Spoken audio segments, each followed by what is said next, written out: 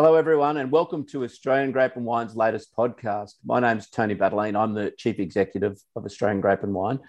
And today we've got a very special guest in Angie Scipiano. Angie is the Director of Bird Control Australia. Bird Control Australia was established back in 2014 and is the leading supplier of bird deterrent systems in Australia and New Zealand.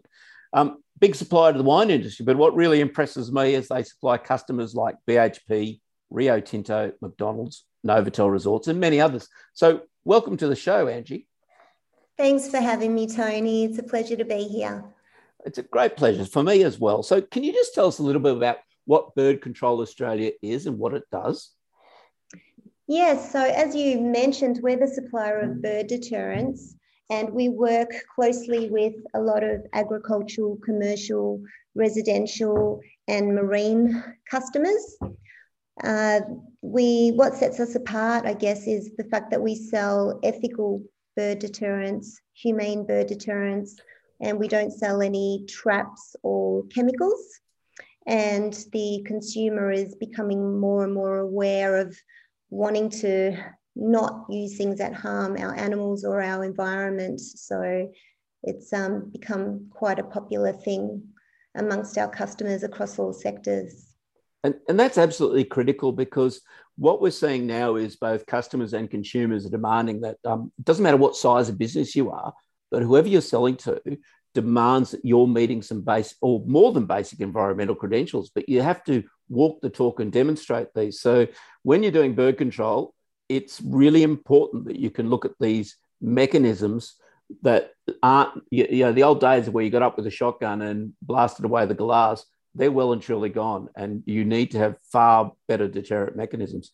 So I guess what impact do birds have on the vineyard? What can they do to your vineyard? First and foremost, berry loss, and this happens because they're obviously eating the berries, but they're also responsible for secondary spoilage through molds and bacteria. So often what happens is they'll take a peck at the fruit, and then they'll leave them susceptible to bunch rot, and then that can affect the grapes, and it makes the wine off, and you get off flavors. And are there particular regions where birds are more of a problem in your experience, or is it just all around Australia? All around Australia. So we get calls daily from different vignerons across Australia, and it's the same problem. The birds can be slightly different in different areas. We're seeing starlings pretty much Australia-wide, and they seem to be the worst culprits. But then we're seeing problems with rosellas more in the warmer climates, silver eyes down south, and crows seem to be everywhere. Yeah, and starlings I find starlings particularly bad because they love to just have a peck to see if they're ripe. So to me, they seem to go right across, and they can cause a heck of a lot of damage. Do you get the same birds every year at the same time, or you're lucky enough to get a whole lot of new lot, or some years a free year? I've never seen anyone have a free year. So it's usually the same time every year. And the birds, they like to feed on grapes when they develop their colour, which is before maturity, and that's when they strike the hardest.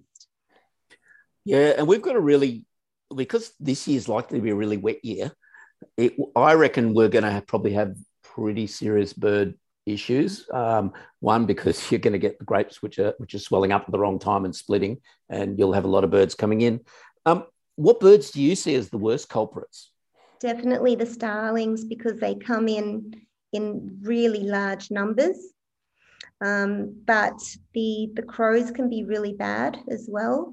And rosellas are really wreaking havoc for quite a few of our vignerons.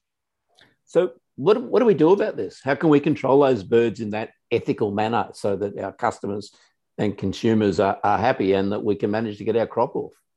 Well, what they need is an effective bird management strategy, Tony. So they can get in touch and we usually find out specifically what birds are causing issues for them, because we have different systems for different birds, and then we tailor something for them. So just give us an example of a sort of system that you would use in a cool climate region like the Yarra Valley. What type of system would you use? Just, small vineyard, 20 acres, and what type of thing? Yep. Typically laser and audio used in combination. That way you're attacking several of their sensors.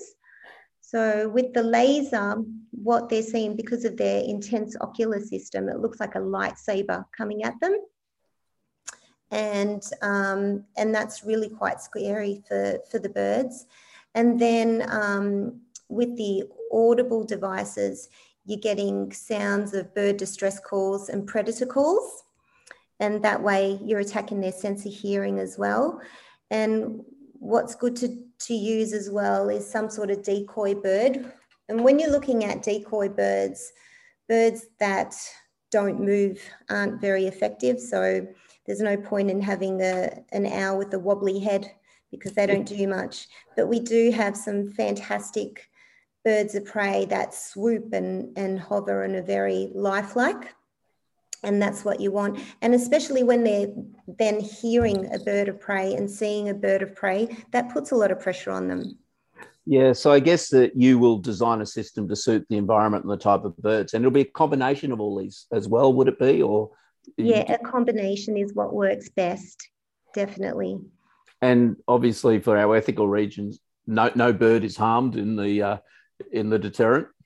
Absolutely not. Yeah, no birds or humans are harmed. Excellent. And the environmental impact. So does it impact non-target species, or what other impacts are there from these mechanisms? Well, the good thing about both the laser and the sound deterrent is that you have full control over where they're used.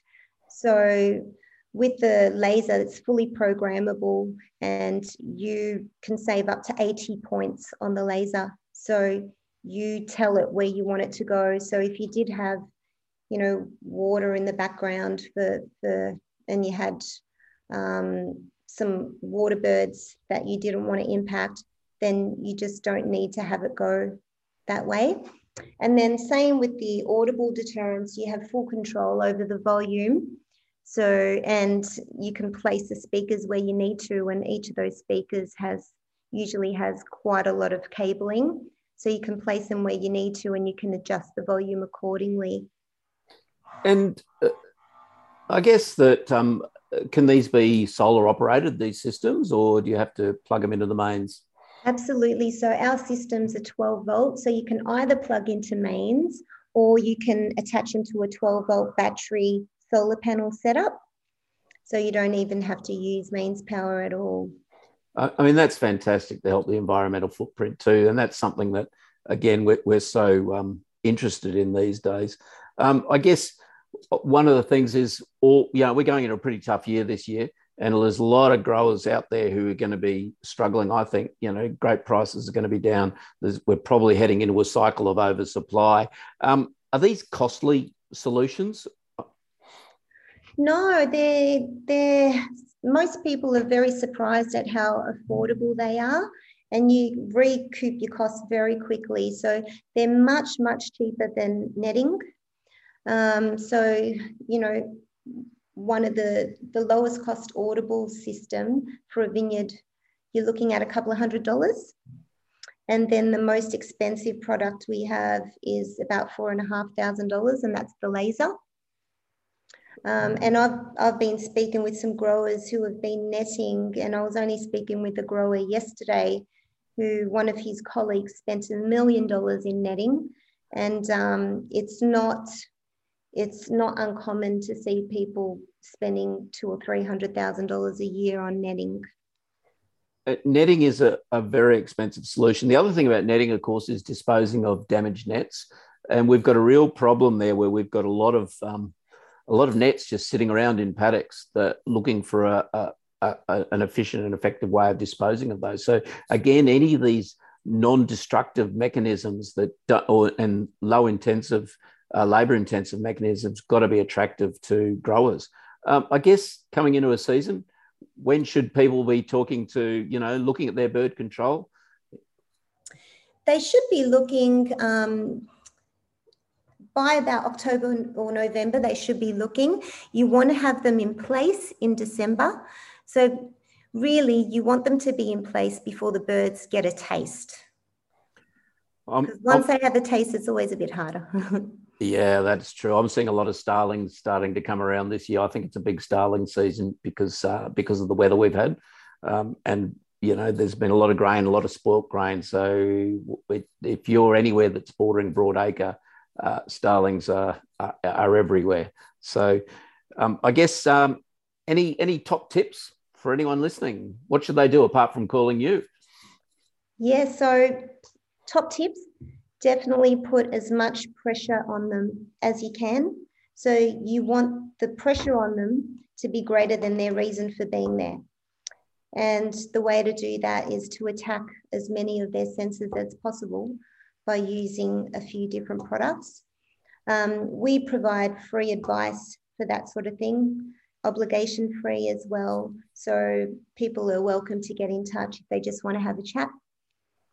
Or perhaps they've had a bad season and they want to be prepared for next year. Because we deal with the cherry growers first, we have a repeat of the same sort of problems with our vignerons. So we get a bit of a heads up as to what they're looking at and what the worst culprits are going to be. And you're right, Tony, starlings have been quite a problem. And I guess on that issue of the problem, and cherries is an interesting one. It's probably going to be a good cherry season. Are the grapes likely more vulnerable because this is a season where there's likely to be disease pressures? So is there likely to be a bigger bird problem because of that?